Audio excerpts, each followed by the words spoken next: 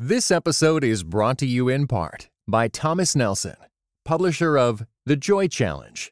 Discover the ancient secret to experiencing worry-defeating, circumstance-defying happiness.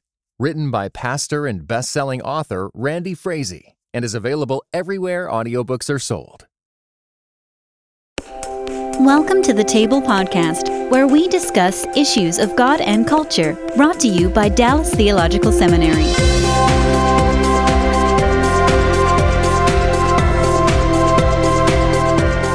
So when you meet with students, you've got the events and you've got the conversations. A normal meeting would be what? Taking on an issue and talking your way through it. How would that work?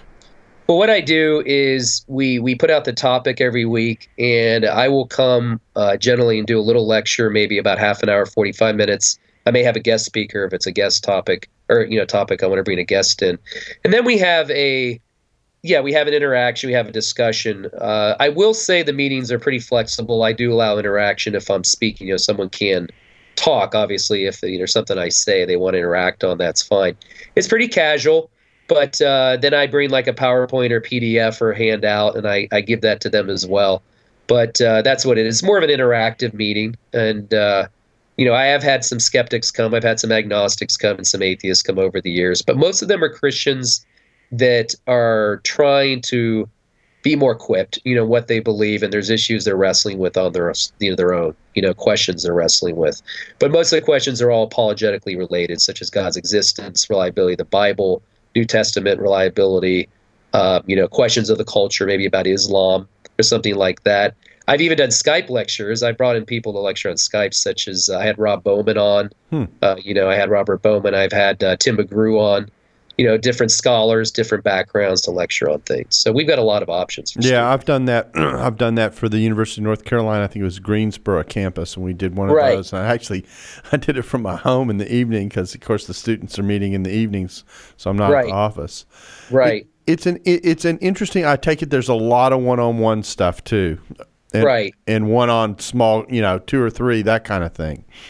Right. Yeah, that happens a lot. I mean, I find myself interacting a lot of one-on-one. And, the biggest challenge you have in doing any ministry in a campus, and especially apologetic ministry, is just getting students to slow down in the busyness of what they're doing for 10 or 15 minutes. I'm just finding that more and more over the years that with all these internships students are trying to do to get a job and all the pressures they have trying to finish school, it's a real challenge to get them to just slow down and have the time to consider these things. So we're fighting an uphill battle, in that area. Okay, well, that's the intellectual background. Let's move on to the other questions I told you we were going to discuss. The social pressures of campus. I've done a handful of these interviews. In fact, I think you're the 5th or 6th campus that we've done. We've done UCLA, UC Irvine, California, San Diego, A&M, and Princeton. And the interesting thing is that as we move from campus to campus and I go to social issues, that those kind of are more varied than the intellectual stuff. The intellectual stuff seems to be pretty consistent from campus to campus.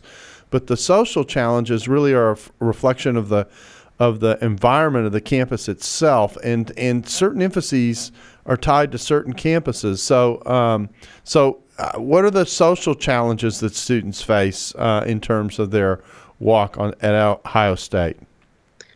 Well, I would say, if you're talking about Christians on the campus, yeah, right? They face, right.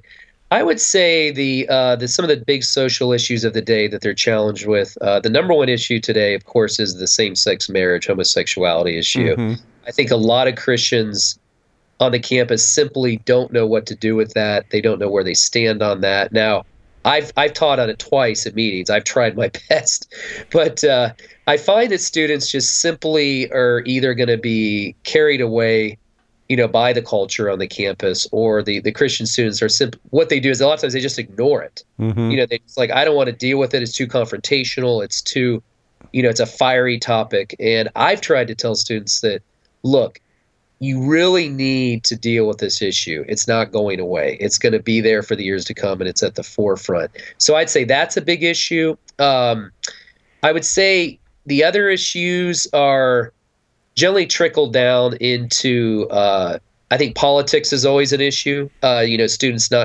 not knowing, kind of what to do with the big political issues of the day, what party to deal with. How does politics mix with my faith?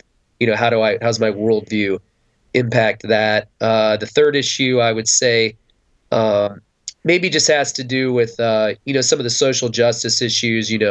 What social issues do Christians want to get involved in? They're trying to figure out, do I want to work on a human trafficking issue? Do I want to get involved with poverty more, or whatever? InterVarsity is a ministry that has a big focus on social justice issues, and that's always been an issue that Christians seem to kind of be drawn towards.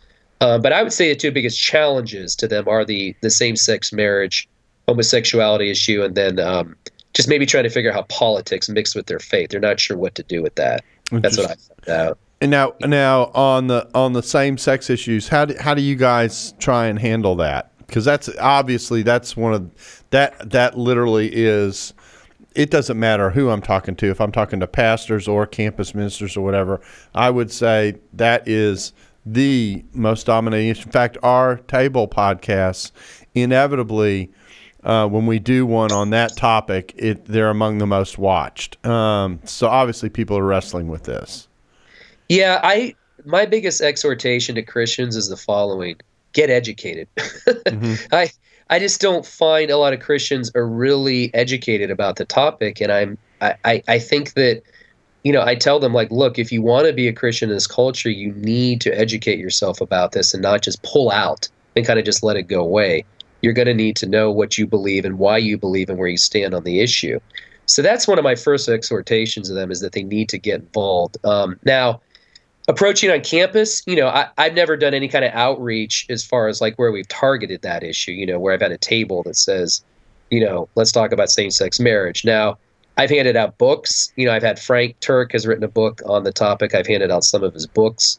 I've lectured on it twice in meetings. I've offered it. But my biggest challenge is just getting Christian students to be willing to engage it and to be serious about it. And I tell them, look, if you want to crack this topic, I know more than enough resources that you can go to, and I can provide those. We can provide those for you. So the question becomes whether the Christians are willing to engage it. But to pull out of it, is just not the wise thing. Now, here's the other thing. I tell them, listen, this isn't the, homosexuality, once again, is not the most pressing. I mean, yeah, it's a pressing issue, but biblically, we know it's a sin among other sins. Yes, it's a big sin, but we all have faults, So I try to get them to address it with graciousness and compassion, that we need to realize we want to have the right attitude and not walk around, condemning people on the campus like this is the number one sin out there and this is all God cares about. But the legal aspect of same-sex marriage is the biggest issue. I think students don't. They're two different issues. I talk about the biblical issue theologically and then the legal aspect. Mm-hmm. That's what we have to separate. How do you approach the legal issue and how do you approach the biblical issue? And a lot of people aren't going to listen to your biblical answers because they don't think the Bible's reliable. And so then you got to figure out, how do I bridge the gap to talk to them about the issue? And that's where I use maybe a natural law argument or something like that, to talk about, the issues of homosexuality. How much of it do you think is a hesitation of doing? You've dealt with two of the issues. When I talk about this, I talk about three conversations: what the Bible has to say about it morally, right. What is going on civically in our laws, which is the legal category that you mentioned, and then the third category is a pastoral category, which is how do you actually have a conversation with someone who's there, who right. is in that place, and you're trying to engage them. How do you have that conversation? What kind of conversation do you have? What kind of tone do you bring to it? All those kinds of things. What I call it's the pastoral area in right. many ways. It's the relational area, and you've got this challenge between what I call the moral challenge of where the Bible is with the other commitment that you have in mission, which is to always extend a hand of invitation for people to participate in the gospel and the right. opportunity of forgiveness that comes with it. So that sets some parameters for how you deal with the pastoral problem. And I feel a lot of students, in some ways, have a hesitation to go there because they don't know how to go into that relational dimension of it. They know it's awkward, they know it's difficult, and so I'm just rather not even put my foot in the water, and go there at all. Right, exactly. You mentioned the third I in the pastoral issue. That's very true. I didn't think of that. I had the two, but there is a relational aspect that's extremely important. And I think that we have to be very, very delicate with people, and when we're talking to them about it. I'm talking about engaging someone that's in that. And so there is a very relational issue that you have to learn how to do it. And I just tell students, look, this is part of relational building. You have to be compassionate. You have to learn how to do this. I mean, this person needs you. At least you can be their friend and be there for them and explain to them where you stand on it in a gentle way. But you're right. You have to build that relationship. Now, I will say this. I had something encouraging a couple years ago. I had a student walk up to me, and she walked up to a table once we had on campus, and she said, I was involved in that, and I went to a Bible study on campus, and God ministered to me. I allowed God to change my heart, and the gospel penetrated me, and I'm not in that anymore. I'm not doing that. But she said the biggest challenge I see, and my peers are in that, they won't allow God to work in their heart. They resist it, and they won't allow God to change them because they've been told they can't change. Mm-hmm. And so she was very forefront with me. She said, I allow God to work in my heart, and he has transformed my life. And that's the kind of thing we have to be talking about, can the gospel change you and how it can? I think that's what we have to get to with students, how to bridge that gap right there. And that's the challenge. And I take it the politics issue is just sorting through the conflicting tensions that one feels in the political realm of the kinds of choices between I'm not sure which issue to pick. On immigration, you've got the tension between secure borders and dealing with the people who are already here. On gun control, you've got the tension of, do I have the right to self-protection on the one hand, but then what about violence and what the Bible has to say about that on the other? There are tensions that are involved in political choices that sometimes I think particularly young students are slow to see. They might grab onto one part of it, but not the other. And that makes the conversation more difficult. Yeah, when I was talking about politics, I think part of the problem is that with Christians is that we have a hard time figuring out which comes first. Does our worldview impact our politics, or does the politics impact our worldview? Mm-hmm. And I think I tell a lot of Christian students, it's good to be politically educated. Yes, you have to know the positions and vote. Of course, that's a privilege, but you don't want to let your politics become, as we call, we don't want to fall into political idolatry. Mm-hmm. And I do see some of that with students, that they seem to be absolutely convinced that, if they get wrapped up in a candidate, that he's going to fix the problems of our country. And I try to pull them back and say, look, no politician can fix all these problems. These are enormous problems. And so my challenge to them is trying to get them to see how they can build their worldview first, and then how their worldview impacts their politics versus vice versa. And that's kind of where the challenge I see is before us in that area, because students seem to be interested in those topics. I mean, I find over, some of my experiences, they seem to be following some of those issues. And so we've got to work on with the Christians, how to get their worldview to impact their politics versus vice versa, in my opinion. That's what I've seen. Yeah, fair enough. The third area is an interesting one, because I do think that particularly the generation, they've been labeled the millennials. People love or hate that title. But anyway, tend to be more sensitive on social justice in some ways than previous generations, really giving some time, effort, energy, and thinking to making the world a better place in some of the areas where, we've been trying to deal with poverty since the Peace Corps in the 60s and that kind of thing. But still, there seems to be a general interest and draw. Students who are consciously making the choice to go there versus perhaps going in directions where they might be able to make more money and do things that might give them a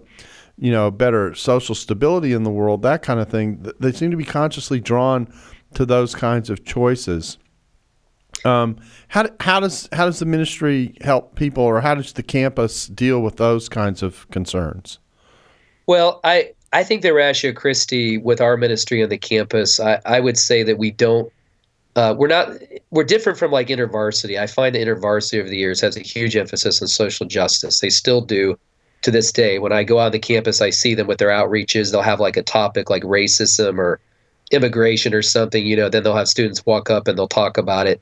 Whereas It's not that Ratio Christi doesn't care about those issues, but I would say our ministry doesn't have a robust focus on social justice issues like InterVarsity does. Now, I always tell people, in apologetics, certainly you can merge the two. I mean, you've got to know, this is the way I bridge the gap is like, why are we so interested in social justice issues? Because we feel we have some sort of moral obligation to engage these issues, right? To do something about it. Then I talk about where the moral obligation comes from, Mm-hmm. and then that builds the bridge to talk about God, obviously, because I think he gives us those moral obligations. He's given us that moral law in our hearts. But I would say that as far as like cracking all the social justice issues, that we don't have as a big as emphasis on it as like an InterVarsity or something. I think the students have a big interest in it, though, and I, like you just said, they do. And I think that's because they do want to make a difference in this world. And that leads me to the point, to say that I think a lot of students aren't necessarily thinking about the next life as much. Christianity has that focus on the next life. Of course, we care about this world, but a lot of students are wanting to know how they make an impact in the here and now. And that's where I try to build a bridge with the gospel, talk about the gospel does impact your life right now, and you can make a difference in this world, but it does carry on to the next life. So I kind of make it a both and. But I think a lot of students aren't thinking about how they can impact the world, now, make a difference, and that's why they're drawn to some of those things. So we try to do the best we can with it, but I don't think that's our number one focus. Yeah, I mean, you said you're an apologetics organization. Yeah. IVP has taken on that mantle, which raises another question as we talk about the environment on Ohio State as a whole, and that is, I found that at least when I was in college, and this is a long time ago, dinosaurs were walking the earth, but still, you did have your different campus ministries that had different reputations. Navigators was discipleship, and Crusade, now Cru, was evangelism, that kind of thing. So what other organizations exist besides you all and InterVarsity? You mentioned those two on the campus. And what would you say is the Christian environment as a whole on the campus?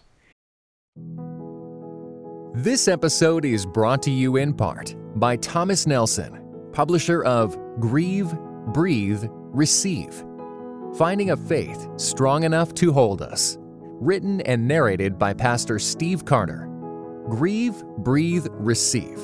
Those three words became a profound mantra for Steve Carter during a season of deep healing, the kind that comes after painful trauma. Grieve, Breathe, Receive is available everywhere audiobooks are sold. Visit thomasnelson.com/audio to learn more. Well, the challenge of the Ohio State is that it's about 60,000 students, so that's a pretty large campus. And so with that, we have so many Christian ministries. Yes, Cru is here. They have a very large ministry. I'd say they're probably the largest ministry we have. And Cru is kind of like the church away from home for a lot of students. They go to a weekly meeting. It's it's almost a service to certain extents on Sundays, and they serve a very large need there. As I said, InterVarsity is here. Then we have a ton of just other ministries. We have a lot of churches on campus. We have a ministry called H2O. That's a church. A friend of mine runs a church on campus called Awaken Church. We have little churches planted around the campus. They're actual churches. Now, Ratio Christi is a parachurch ministry, just like Cru is and just like InterVarsity is. But then you have all the little churches around us that I send people to if they want to go to a church. But I would say the Christian environment is one that, because the campus is so big, a lot of Christian ministries are very, very busy, very, on their own agendas for the year. And I try to spread the word about what we do, and I try to invite people to events and, certainly promote that as an outreach to them if they want to send their students. Sometimes they do. And so we try to work together best of our ability, but I would just say it's a challenge. It's a pretty big challenge on a very large campus. It provides some challenges. But for the student who comes to Ohio State, there actually is a lot of opportunity to get plugged in. They don't have to have a sense of being isolated because there are lots of potential places for them to land. Oh, yes. There's more than enough. The question is if they just want to do it. So there's more than enough on the board to offer. Okay. Well, let's turn our attention to the final two questions that I want to be sure and get through, and that is, you're giving advice. Let's start with parents. You're giving advice to parents. They're thinking about sending their kid to Ohio State. What do you regard as as keys for the preparation of that student that a parent should be thinking about, perhaps in particular, thinking about their junior and senior years, they're getting ready to think about college and the way you prepare a student for college, and the choices and the freedom that they're going to fall into. How do you? What advice would you give to parents? Well, I think that a few issues come to play. I think first and foremost, as a parent, you've got to be realizing you're the first equipper of your kids. It's not the local church. You're the first ones. The church matters, but you're the one that really has to play the role here.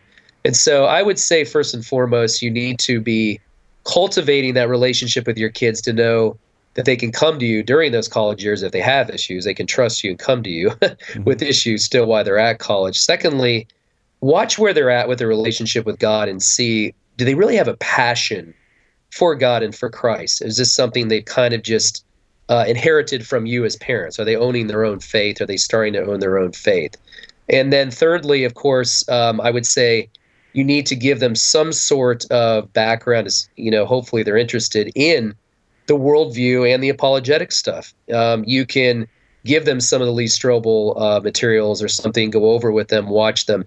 You need to cultivate a worldview with them and help them to know that they're going to an environment that has just a very, very large, diverse view of beliefs. And so they're going to be coming out of their comfort zones. And so I think you have to give them the materials and equip them yourself as parents. And then also you want to encourage them to stay in community when they're on campus, be involved in Christian community. They need to not be lone rangers and isolate themselves. That's something I would try my best to instill with them as well. But the thing is, so the three things are passion for God, seeing they're at with that, equipping them with the apologetic stuff, and then thirdly, cultivating the issue of community, being in relationships with other Christians while they're on the campus. I see those would be the three things I would focus on. And I take it that the ministries on campus make a pretty hard effort as students are arriving, particularly the first year, and they're kind of setting their patterns for life on campus and the way they're going to handle it. And oftentimes campuses have a lot of dorm space, particularly for first-year students, that kind of thing, where they kind of locate them on campus to get them socially acclimated to the campus at large. I don't know if Ohio State's just so large that can happen. But anyway, I take it that ministries will make a pretty hard effort to grab students early on so that they get into certain patterns. So if they want to pursue, being engaged with a Christian campus ministry early on, that they can get there. Right. At the very beginning of the year at Ohio State, we have what's called a Student Involvement Fair. And that's where all the student groups are laid out on the campus, what we call the Oval. It's an outside area. And pretty much students walk through. They can pick from any group they want. We have a spirituality section where they can go by any table, find out about every Christian ministry that's there, and really get plugged in. And so that's the goal, is at the beginning of the year, we try to find those students to help them kind of lay their schedule out for the year and try to see what they want to be involved in and set their parameters. So yes, we're there for them, and that's what we do. And a lot of ministries offer themselves to students very early on at the beginning of the year. Okay, now this may seem like a related question, but I do think the demands are slightly different, and that is, what advice do you give to youth leaders and to pastors as they're preparing kids who are going through their church programs for university? And here I sort of have in mind, what kinds of things would you hope a youth leader who's dealing with high school students, what kinds of issues do you hope that they're dealing with and treating so that the student is prepared for the campus experience? If I was a youth leader, I have been, but I would say that for youth leaders, I would like to see them address more than just simply a Bible study with students. Teaching them, just going through the Bible. That's important. I think they need that. But I would like to see youth leaders go through a curriculum or something on the existence of God or the historical reliability of the Bible.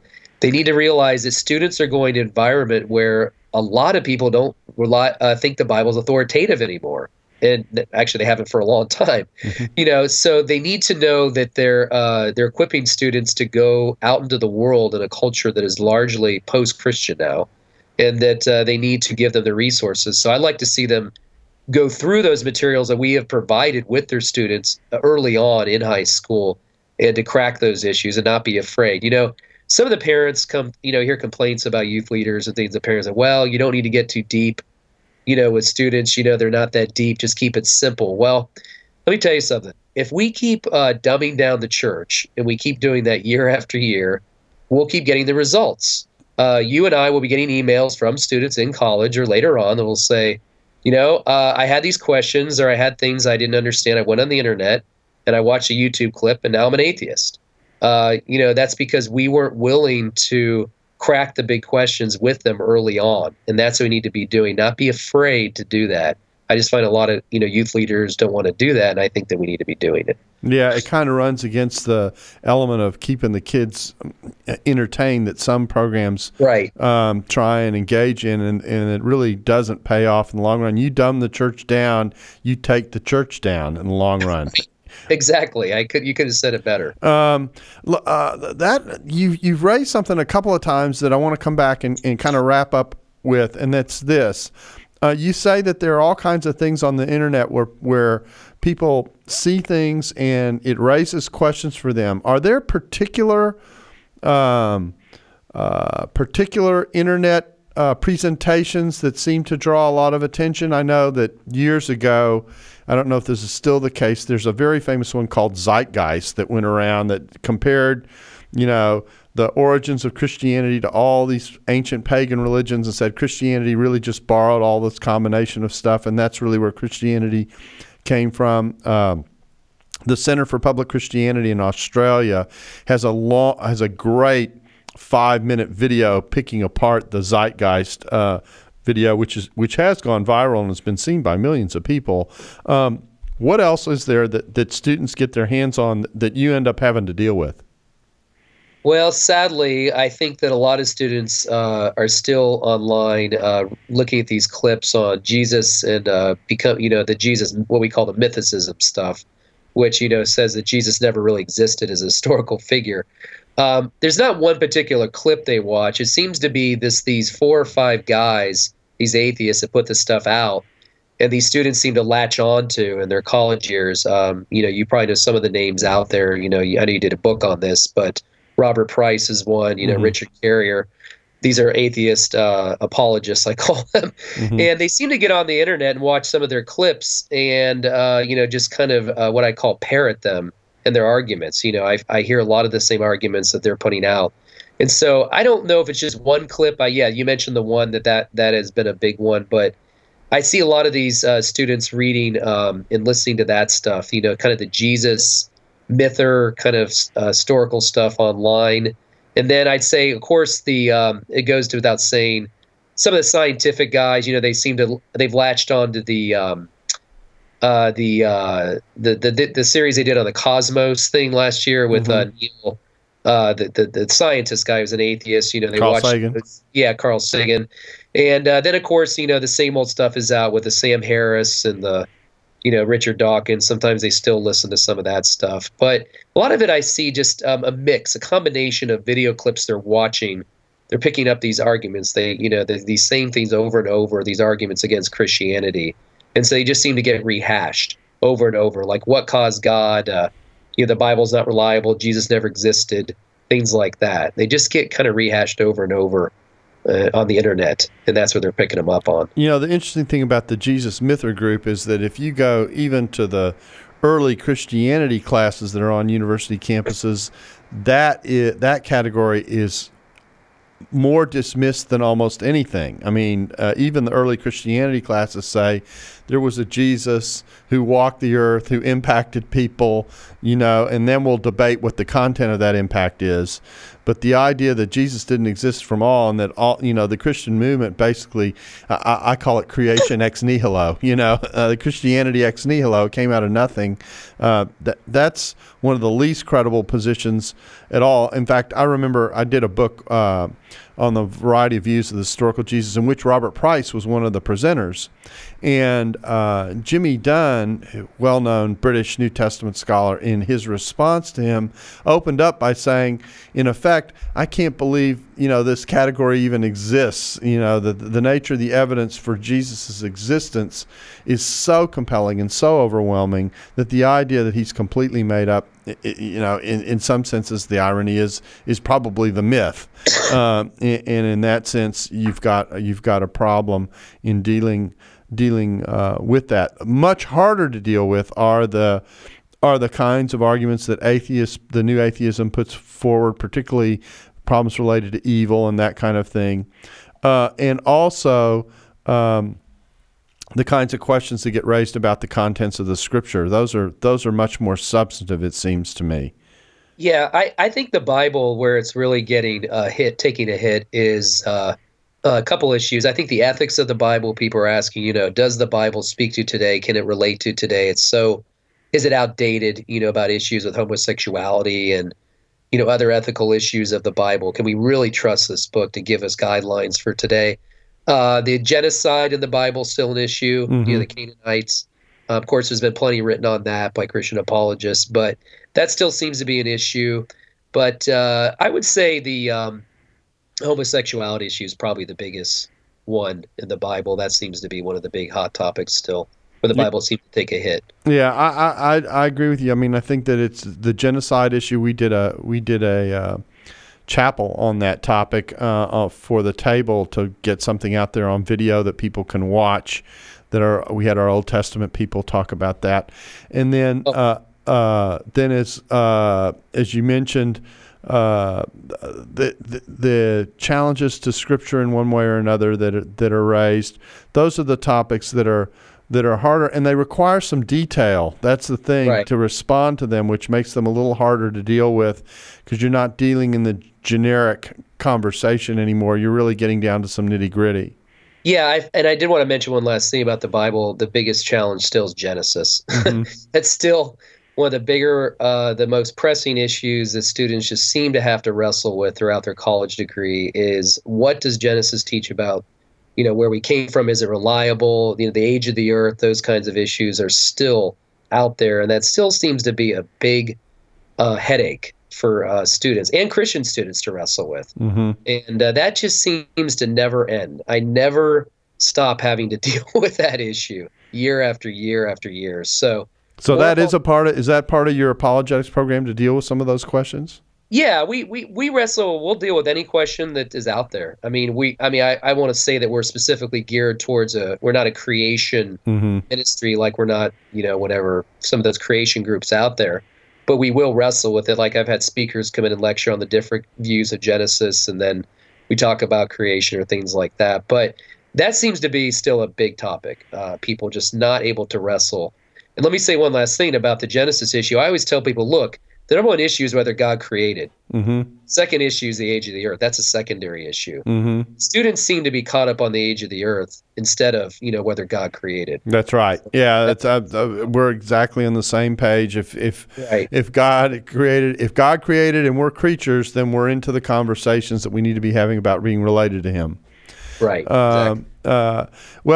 Eric, I really appreciate your taking your time to kind of walk us through the environment on Ohio State. It's interesting as we do more of these, the certain themes that come through consistently that campuses share, but also the distinctive features of different campuses. I mean, Ohio State is obviously one of the largest state universities in the country. I don't know. There was a time I thought when it had more students than any other university in the country. I don't know if it's still the largest, but it's certainly among them. Right. It's 2 or 3, somewhere around there. Yeah. And so, just the sheer scale of the campus is in one level a social challenge to students just managing coming into such a large community. But the other thing I think that's encouraging here is that there are places for students to land when they hit campus if they'll just take advantage of them, and that gives an opportunity for a student actually to grow in a campus environment. I find that the challenge of a secular campus for students who are willing to walk through it is that they can come out the other side actually much better equipped to function in the world as a faithful Christian if they'll take advantage of the resources that are on the campus. That's right. I agree. 100%. Well, thank you again for the time, and we appreciate you being with us, and we thank you for being a part of the table where we discuss issues of God and culture, and look forward to seeing you again soon. Thank you so much, Dr. Bach. I appreciate it. It's been a privilege. Take care. Thanks for listening to the Table Podcast. For more podcasts like this one, visit dts.edu/thetable. Dallas Theological Seminary. Teach truth, love well.